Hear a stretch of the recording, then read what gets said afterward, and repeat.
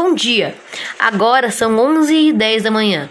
Meu nome é Murilo e eu decidi começar esse podcast sobre os Beatles para aqueles que ainda têm dúvidas sobre a banda britânica.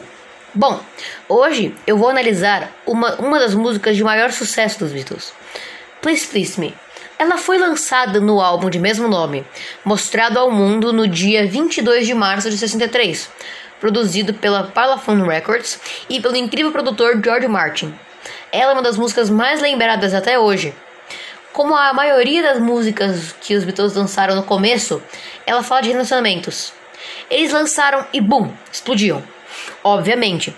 Eles já faziam um certo sucesso na Alemanha por causa da música My Bonnie, mas foi com essa que eles deixaram de tocar no Cavern Club para tocar nos mais diversos lugares do mundo. É por isso que é uma das minhas bandas favoritas. Bom, foi isso. Eu sei que foi curto, mas a minha intenção é fazer episódios rápidos para que vocês não tirem muito tempo do seu dia para me ouvir.